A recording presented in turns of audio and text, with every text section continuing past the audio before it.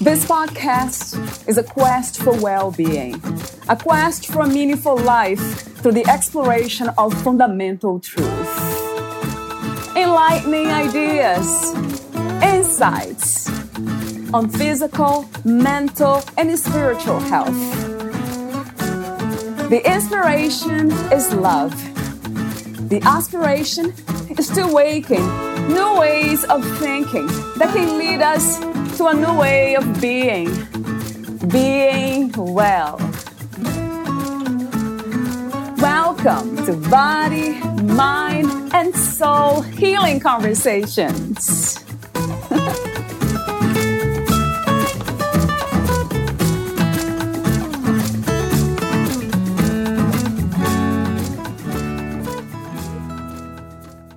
A mother seeks to unravel the truth of her past after learning that her daughter never existed in this mysterious and poignant novel about healing, acceptance, and the magic of possibility. Annie Byers has everything: a beautiful house, a loving husband, and an adorable daughter.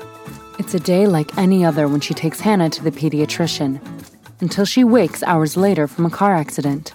When she asks for her daughter, confused doctors tell Annie that Hannah never existed. In fact, nothing after waking from the crash is the same as Annie remembers. 5 happy years of her life apparently never happened. Annie's marriage is coming to an end. Now a successful artist living in Manhattan, she's no longer home in their beloved upstate farmhouse. Her long-estranged sister is more like a best friend, and her recently deceased dog is alive and well. With each passing day, Annie's remembered past and unfamiliar present begin to blur. Haunted by visions of Hannah, and with knowledge of things she can't explain, Annie wonders, is everyone lying to her? Valeria Teles interviews Kelly McNeil, the author of A Day Like This.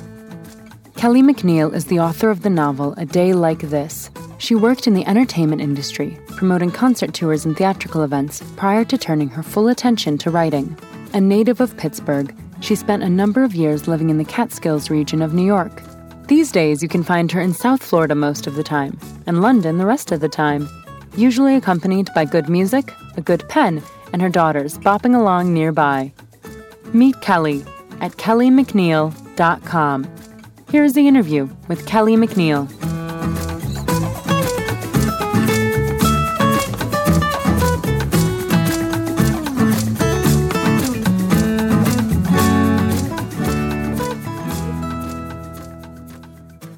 In your own words, who is Kelly McNeil? Wow, you start with the big question. It's funny because I guess the answer would be it depends on the day you're asking, because I feel like I'm a bit of a shapeshifter. I always have been that way, but I would say first and foremost, I'm the mother of daughters, and that has defined so much of my adult life. I would also say that I'm a seeker. Somebody who has always had so much curiosity about the world we live in, but not only the world we live in that we can see, but the world we can't see, which is much bigger. And so a lot of my interests have always been aligned with that curiosity. And I would also say I'm a storyteller, and I always have been. I started telling stories when I was little to myself. I think I did it as a way of maybe kind of self-soothing and escapism. And then fortunately have been able to turn that storytelling into a career. So I'm feeling very grateful at the moment. Do you connect writing to healing somehow? I do, partly because I actually, when I sit down to write a news story, I write freehand in a journal, well, not in a journal, in a notepad with and paper, and I don't edit as I go. And it turns into a kind of free writing, which feels very much like journaling. And of course, these are all fictional characters and fictional situations that I'm writing about. So it's not journaling, but it does feel very much like a message being somewhat channeled from that kind of ethereal place where inspiration and stories come from. And I think when that happens for any kind of any kind of art, whether it's writing or painting or music. I think that it accesses a part of the subconscious in that artistry, and it turns into healing, and it turns into a form of therapy, whether we intend it to be or not. And so, yeah, I do think it does tend to be very therapeutic, even though these are all fictional worlds. There's a little bit of there's a little bit of the artist bleeding through in that work. Otherwise, it wouldn't be unique and personal to the person creating it. Do you have any spiritual practices or belief systems, Kelly? I do. I was raised in a very traditional environment, but always had a lot of interest in the more mystical arts. And I also very comfortable in the religion that I was raised in, but had a great deal of respect and curiosity about all religions. And then as I entered teen and adult years, that turned into an interest in more I guess it's become more common now. It wasn't always, but so my spiritual practice tends to be a lot of meditation, and I have a phrase that I have where I will sit in a very quiet place and say, I am listening. And just being quiet in that. And there's so much wisdom and peacefulness to be gained in that. So that's something that I practice very regularly. Yeah. And I work with a lot of different talented people that I now call friends. Maybe that's astrology, or maybe that is intuitives. And then I still enjoy all of the traditional practices I was raised with. So it's very much all over the place and respectful of many different beliefs. You mentioned earlier, you said, I am a seeker. So I'm wondering, what are you seeking? Do you have a vision for what that is or might be? I seem to always be looking around the corner for what's next. And when I start to learn about something, I end up going down a rabbit hole that seems to be endless.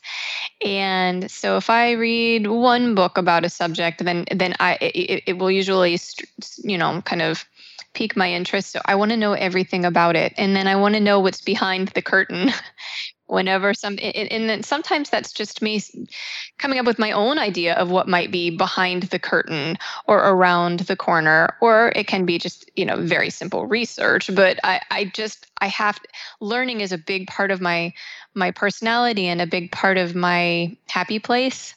And if I don't have the opportunity to do that, I become a bit restless if I don't have the opportunity to continue seeking and learning.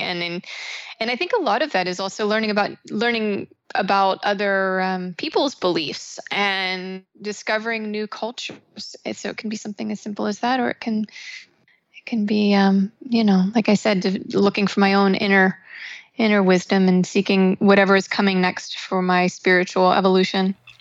So it sounds to me like it's a place of curiosity when you talk about learning. And it's not a destination. You're not looking for something, a place to arrive at, which is beautiful to hear. That's very true. I think if we're looking for a destination, I don't think we're going to find it. And I don't think that's going to be a very fulfilling journey. And I think that's what this is all about, is we've come here to continue learning, and when we leave, we will continue that process. And speaking of destinations, or the idea of destination, talk to me about, how do you define success? What is that to you? Well, I think there are two different types of success. I mean, you can have the very quantitative success where you're saying, okay, well, I want to have a story written. I want to have a book published. I want to be successful. And so we have those sort of quantitative measures of what success is. But I think really when you achieve any of those, you're not going to find true happiness in them if there's not a greater purpose to it. And so for me, I've been getting messages now that the book is out in the world and people are starting to read it. I've been getting these really beautiful messages from people telling me that it's opening their eyes to the world around them. It's helping them see their life a little bit differently, look at the choices that they've made in their lives. it is helping them to kind of see the magic around them in a way that they hadn't before. And when I started to get those messages, that to me felt like success. And so if that is something that I can do through my stories, it's a very lofty goal. But if I can touch somebody's life in some way, then that is certainly success. Is that how you define happiness too? It Success and is. happiness? I wouldn't have said that until you just mentioned it. But now that you say that, I think that is it. You just want to know that you've affected somebody and touched their life in some way. And we do that with our loved ones around us, of course, if things go well and we do a good job of loving the people around us. But boy, is that powerful when you can do that for somebody across the world that you've never even met. I hear that a lot, though. When it comes to the purpose of life or the purpose of one's life, it's always comes back to helping others or somehow influencing, changing. So I wonder why. Do you have an idea why do we feel so good and why we even call that the purpose of our lives, to help others? I think it's a sense of connection. I think that's what we all need. That's such an important part of contentment. And I think when you feel a lack of connection, that's when sadness, that's when you start to feel lost, because you literally are lost. You are disconnected from other people. And so when you have that connection, like I mentioned, when somebody sends me, I mean, this is just a very small example, of course, but when somebody sends me an email saying, you've touched my life with your story, they've now done the same for me. And it's a very equal and even exchange. And now we've connected in a way that has just on a simple level made that person's day better, and they've made my day better. And we feel more connected in the world and not so alone. I think that loneliness is one of the scariest things that people can experience. And so when you feel that you have you've shared a message or an idea with somebody, and that's resonated between two people or between more than two people, it gives you a sense of purpose and connectedness, and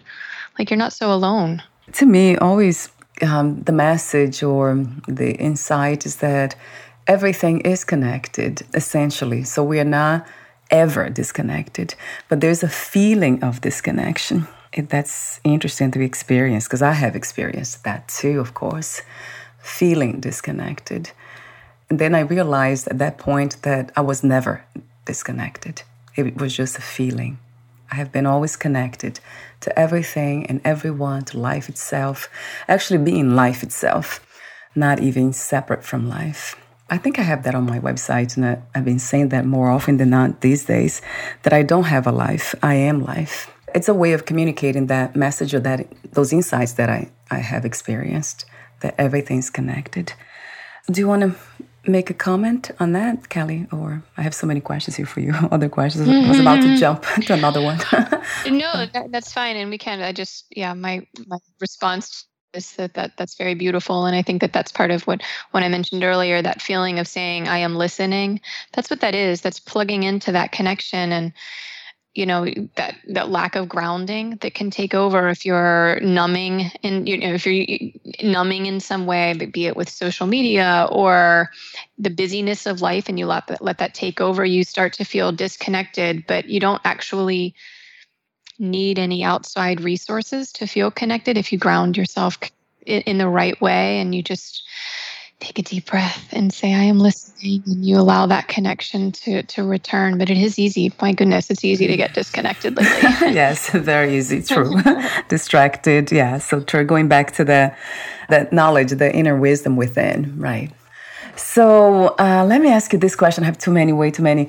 This one, what do you love most about being in a human body? Oh, another big question. Well, in a human body, we get to explore this beautiful world and touch it and, interact with it in a way that I don't think you can in the same way in a spiritual form. So I think that's a big part of gratitude, is you're just looking around at the magic in the human tangible world, whether it be just like this morning, sitting out on my patio going, my goodness, those birds sound absolutely beautiful. And watching the way the clouds move in the sky and interacting with the physical world is full thing. And, we have hugs in physical form. Those are True. pretty wonderful, right? I agree. So Yes. I think that, when you immerse yourself in your physical world, well, that's a really beautiful way of honoring your physical self. What is the meaning of freedom to you? What is to be free? I think that freedom feels very graceful. It feels very peaceful. When you feel like you're lacking freedom, or you feel like you're constrained in some way, it's very often a state of mind, and it's not true. I think that we become very confined by the stories we tell ourselves and the history that we have, maybe it be from the way we were raised, or the patterns we inherited from our parents or our community. That can feel very confining. And so I think freedom is the feeling of being completely at home in yourself and being able to explore who you are and the things that you want to embody. And then, in addition to just being free to make the choices that we want, and without restriction. But I think it's a graceful acceptance of yourself in your current state without all the stories behind you. And my last warm-up question is, what is love to you? Oh, boy. I think it's very similar to the feeling of freedom, but I think there's a component of letting go and surrender and love. It's something that I have been, thinking about quite a lot lately. And I do think that it is surrendering to not being attached to the outcome or the receiving of love. It's just about the experience of it and the giving of it. So you wrote the book, A Day Like This, a novel. Talk to me about how you became a writer and what was the main inspiration and intention of writing your book. Well, I've been telling stories, like I said, my whole life. I just told them in different forms. When it came time to write the story, I was at I started writing in my early 30s, and I was a mom with 2 young kids at home, and I was in a very transitory time of life, and I felt a great deal of change. In astrology, they call it the Saturn return post 30, where you're starting over, and that's very much what it felt like to me. And I thought, what, it's time for me to start telling these stories that have been in my mind. And I knew that I loved to write, and so I decided to, I didn't actually set out to pursue it as a career. It was that I had a story come to me that needed to be told, and so I wrote for the joy of it. And then once it was finished, I thought, okay, I can make a career out of this. And so that is the way my writing career started. But this particular book came to me in 3 different forms. The first was the concept of the book. I just happened to be, I used to live in a very rural area, and I was driving down the road, this very rural road, in the middle of nowhere, with my baby girl in the back seat of the car. And I just had this thought, like, if we were in an accident and we woke up and she had disappeared, what would that feel like? And I mean, I don't know why that thought came to me, but I just thought, make a really interesting story to explore, because there were so many different directions that could take, and it was so unnerving. And I thought of this mother who, grieving for a child is one idea that's been explored in literature, but to grieve for a child that may have never existed before, which is the premise of this woman's journey in my book. They tell her daughter never existed. So she's grieving an invisible child, or who's a child that they're telling her is invisible, or that she's invented in her mind. And so that was very interesting to me. And then I also wanted to write a story about a woman who was longing for a home that she had lost, and the way we kind of look back on times of our life with a rosy recollection. That isn't always true, and what it feels like to long for something that maybe never existed in the first place. And I had those 2 ideas coming together, but then I started to, as I started to research, okay, well, what could be the reason why this woman is feeling this way? I found the intersection of mental health which came into play. I found, and then the woman is an artist. There was artistic imagination. Is she imagining it all? Is there somebody holding this back, holding her back from what she believes in? And then there were a lot of metaphysical things happening, mystical things happening, and then there was science that came into play. So I know that sounds like a lot, but when you tie all of those things together, there's a lot of commonalities between spirituality and science. And that became very interesting for me to explore. But the most important message of the whole book is a story of just motherhood and a mother's love and a mother's intuition. Oh, wow. Now you caught my attention with that connection between spirituality and science. What are some of the insights that you gained from that research, Kelly, on spirituality and science?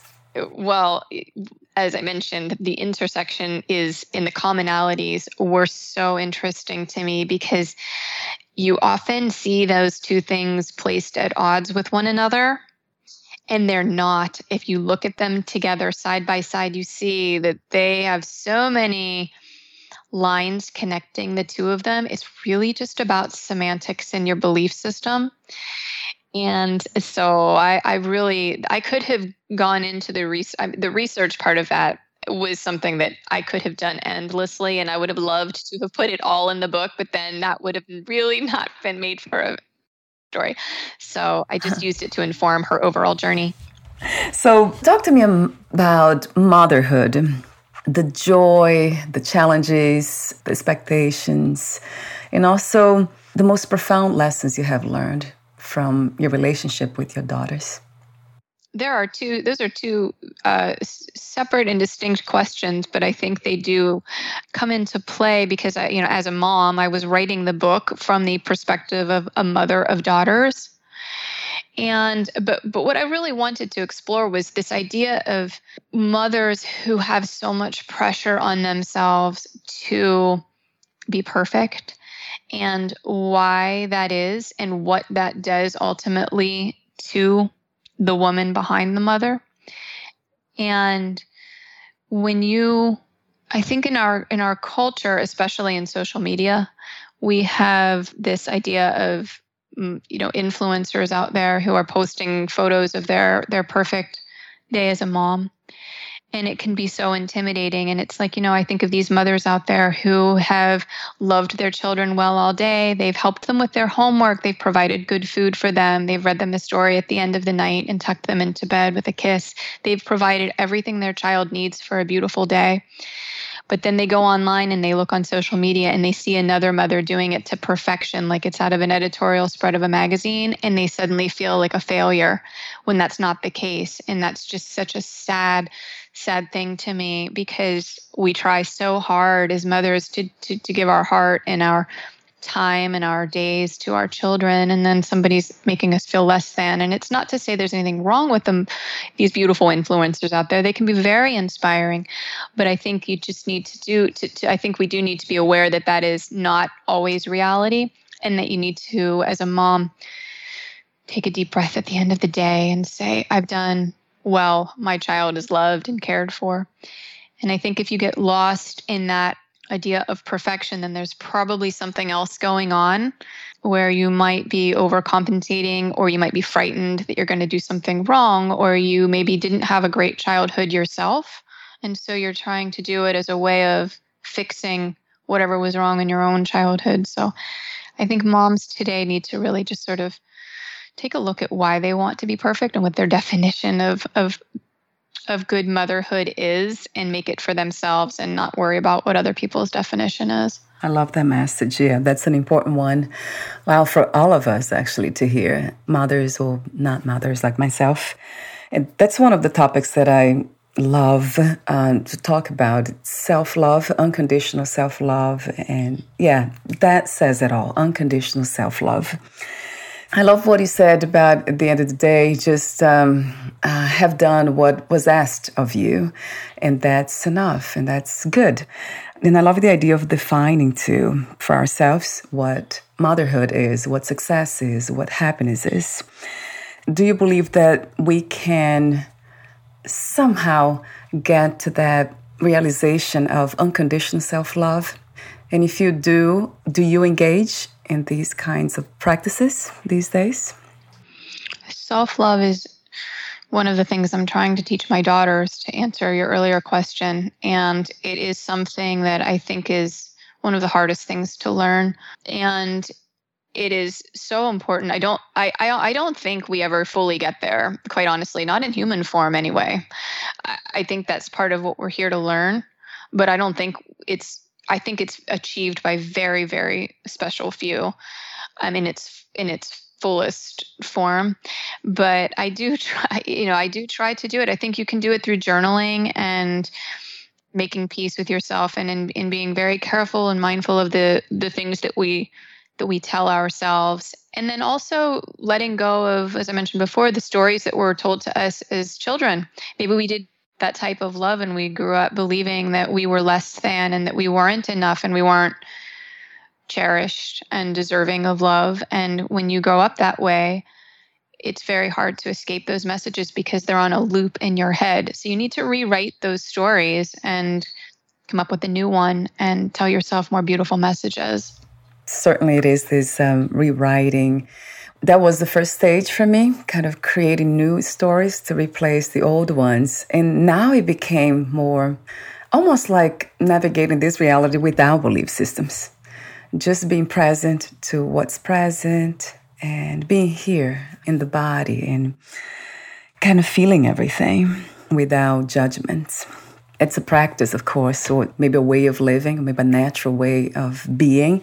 But yeah, the ideas of belief systems or adopting them, for some reason, is not attractive to me anymore. Although I love everything, so many topics, and they might become a belief system, hopefully now. But it seems like there's a sense of a feeling of not detachment, but there's less of a grip, per se, on anything. So it's kind of free. It's almost like we know everything's energy. It's free energy, just doing what it does. So I guess it might be that, hopefully. I love what you said about belief systems. Yeah, I don't even really think of that term anymore because I feel like I've, at this point in my life, come up with my own, and it's always changing. And so I just let it morph from day to day, and that's fine. And that's my belief system now, is that it's going to be changing. But when it comes to self-love, I think it's an exercise. I think it's a form of exercise very similar to working a muscle when you're in your physical body. It's really easy to love yourself when you're being loved and your life is going well and you have everything's going right. But when you're experiencing rejection or a deep form of heartbreak, or things are not going the way you had hoped, that's when the exercise of self-love is the most important. And that's when you're really working that muscle, because if you can stay in the graceful state of saying, okay, this person or this situation may not have loved or appreciated me in the way I wish they would have, but I know that I'm still deserving of it, and and that can be enough for me right now. I think that's the ultimate form of self-love, and that's the ultimate practice of it. So in your book, you also explored the topic of mental illness, as you mentioned earlier. So talk to me about some of the ways you explored the topic, and also what is your message on this subject? So when I was looking for reasons, why had this woman woken up one day and been told that the daughter that she loved for 5 years, the husband she had, the beautiful home she had, it had all gone away, and she was being told she had made it all up. What would be some why that could happen? And that's what Annie, the character in the book, that's what her journey is. She goes to different avenues looking to explain what it is, but the most common reason that she's given is that she is suffering from a form of psychosis that is very similar to what her mother had. And she had inherited that mental illness, that form of mental illness. So, and that does seem to be the most likely answer to her situation. And so when it came time for me to examine that, I decided to do it from the approach of a woman who is terrified of becoming like her mother. She has spent her entire life terrified that she is going to be mentally ill. And so she has her own biases, and she has her own harsh way of looking at it, very critical. And so it was a little bit uncomfortable for me at times to write a character that was so fearful. But that is such a common thing in our society. We have this fear of people who have these conditions when they don't need to be feared, they need to be supported, and there needs to be a lot of compassion and a deeper form of understanding that is not condescending. And so I started doing a lot of research on different memory disorders. And it happened as a result of maybe not mental illness, but a brain damage, something like that. But I also found these experiences that people had had of psychosis where they were doing something similar. They were waking up and just, maybe it was because they had a personality disorder, or they were schizophrenic, or, there were different reasons in the medical community why it might be happening. But those experiences were very riveting. And I just thought, my goodness, the impact that would have on a person's life. It's easy for all of us who are going through life, in a very linear fashion. But if you were to wake up one day and your reality was upside down, the terror of that experience would be just unbearable. And that was the story I wanted to explore. And then I wanted her to find compassion for her own experience and for the experience of her mother, while also having fun, sort of exploring some other really kind of alternative ideas for about mental illness. And those were all really interesting avenues to go down. That's in your book, so we're not disclosing it here, of course. But a general question about mental illness that I have for you is, what are some of the reasons you believe or feel most of us, or people, some of us, are afraid and create this sense of a stigma around the topic of mental illness? Do you have some ideas? I think it's about a lack of control. I think control makes us feel safe. And when your mental faculties are at risk, you start to have a feeling of losing control over your emotions, over your reality, over your day-to-day existence. And the most fearful thing, I think, is the idea of people around you looking at you and not believing you, or not trusting you to. I think there's just a terrifying lack of control that happens in it. And so in order to overcome that, we create a system of other, where it is happening to other people that cannot happen to me. It is something that happens to other people. And then we kind of shun that idea out of fear, when it's so much more, there's a continuum of mental health, and there's all different types of ways that mental health can be affected and to come into play in your day where you may not even realize it. And I think finding a lot of compassion for yourself and for the people going through those struggles and their family members is just something that needs to be supported more in our culture.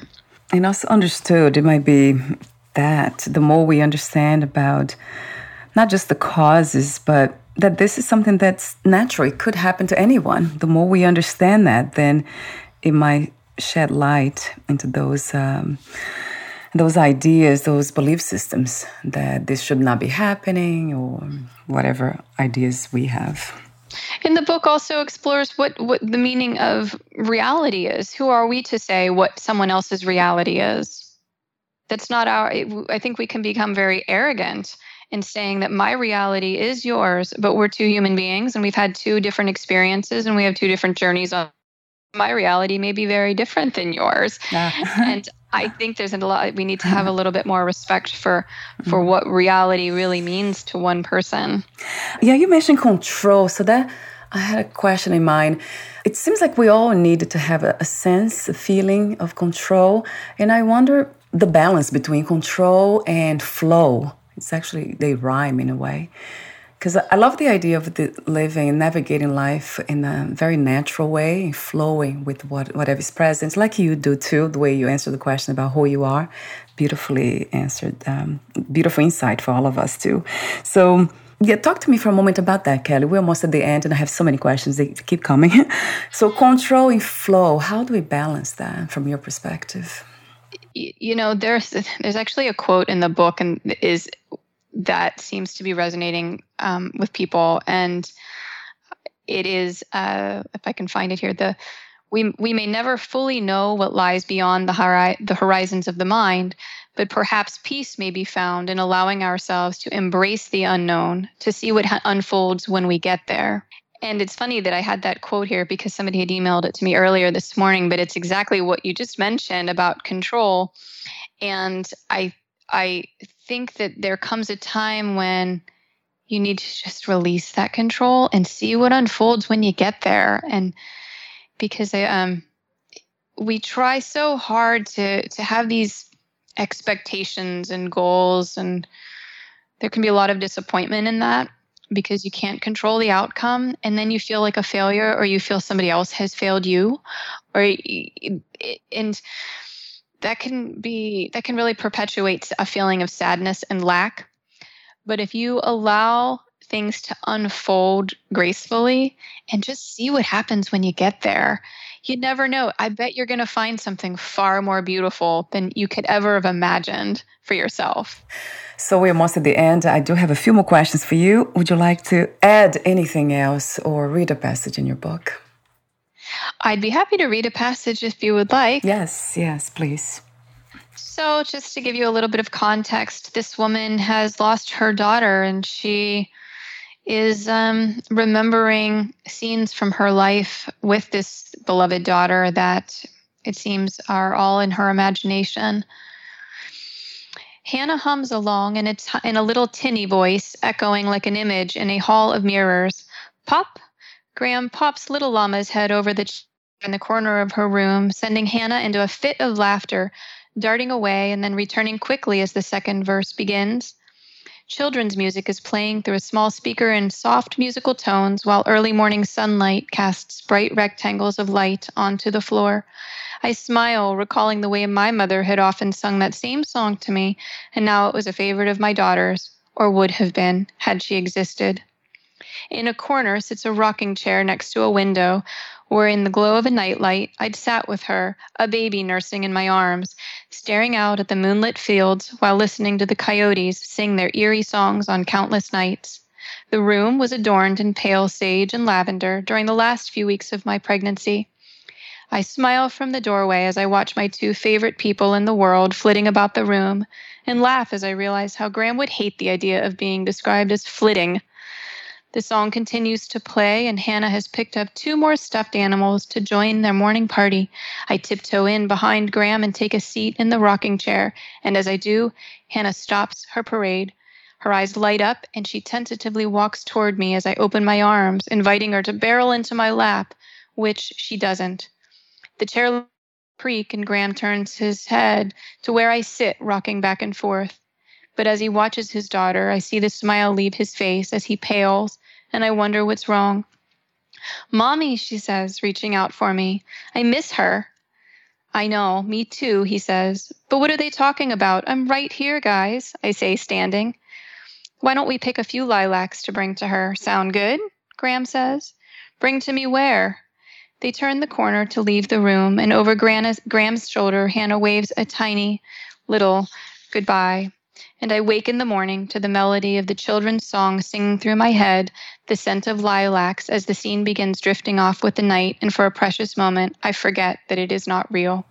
Yeah, that really makes us kind of reflect about what is real. In general, it seems like belief systems, they tend to establish reality, but what kind of reality and for whom, really?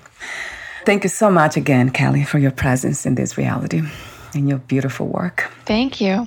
I have 2 more questions for you, the ending questions. Let's see, I'll ask you this one. What is another word for mother? Caregiver, because that's what we're doing. We're showing care. True, although I was not a mother in this lifetime and won't be. But you're a mother to other things. You know, I think there's different forms of mothers. Anything that we care, any life form that we're caring for and giving love to and responsible for, that's motherhood. Yeah. Oh, yeah, I love that you said that. I don't regret, but I kind of tend to try to imagine what would that be like, this unconditional love that seems to come so easily. Yeah, it seems like a magical experience to have.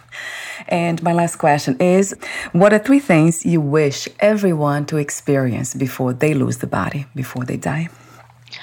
Oh, I hope they see the magic that's around. I think there is so much magic around us every single day, and we get so lost in the busyness, and we get lost in the routine and some of the, mundane 9 to 5 repetitive schedules. And when you take a break from that, if you're up in the morning and you feel the quiet before the dawn, there is so much magic around us. It's whether it be in intuition or in dreams, or just in kind of the way the light might be coming through the leaves at that exact moment. Those are magical things. And I think if you miss out on that, you're missing out on a huge part of what we're here to experience. So magic. Yeah. I hope that people see that. Beautiful. That was 1 or 1 in 3, Kelly. That wow. was Magic, that, magic, magic. Really, that's just 1, I think, if you could. But then, another 2 is, I loved what you said earlier about freedom. I feel like a lot of people feel like a lack of freedom. And, you hear from people at the end of their lives who look back and say, I wish I would have made this choice differently, but I didn't think I could have at the time. And I think we have so much more freedom in our choices than we realize, because the universe is so much bigger and has so many more possibilities for us than we can even imagine. So that freedom of choice and living. And the third thing is, I hope that people see that they have, it ties into the other, but there's so much possibility for their life. They're only living a fraction of of their potential and what God and the universe wants for them. And so I hope that they can just see a fraction of that potential and believe in it. Yes, yeah. Magic, freedom, possibility, they're all connected, aren't they? They are. Very much connected, especially when we allow ourselves to really experience what this is, lose that idea of control, trying to control everything. For some reason, I lost also interest in the idea of choice. It's not that I don't feel I don't have choice, but I just let life kind of do what it does, and that is the best choice for this anyway, for what I call I. That is, it's almost like life took over and now it does what it's supposed to do. I trust that that's nature, just naturally, gracefully dancing the dance of life. I think that's so beautiful. When you just said that, I thought of a kind of a creek flowing through a riverbed. It doesn't make a choice about where it's going. It's just flowing along the rocks and doesn't worry about where it's going or what direction it's taking. It just flows. Thank you for your presence again. Thank you for your wisdom, your profound wisdom, the way you express that natural wisdom and kind of not just natural wisdom, but also insights that you have gained through experience in being in a human body. Thank you so much again for who you are. Thank you so much for having me. It was a pleasure. Before we say goodbye, where can we find more information about you, your books, products, services, and future projects? Oh, thank you for asking. Well, you can find me on my website, kellymcneil.com.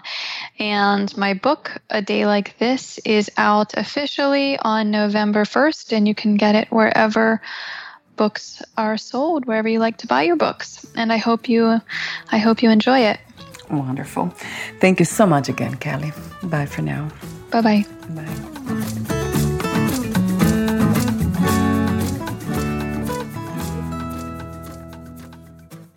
Thank you for listening. To learn more about Kelly McNeil and her work, please visit kellymcneil.com.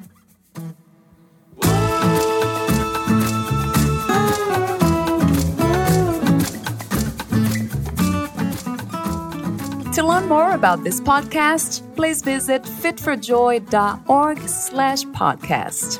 Thank you again for listening, and bye for now.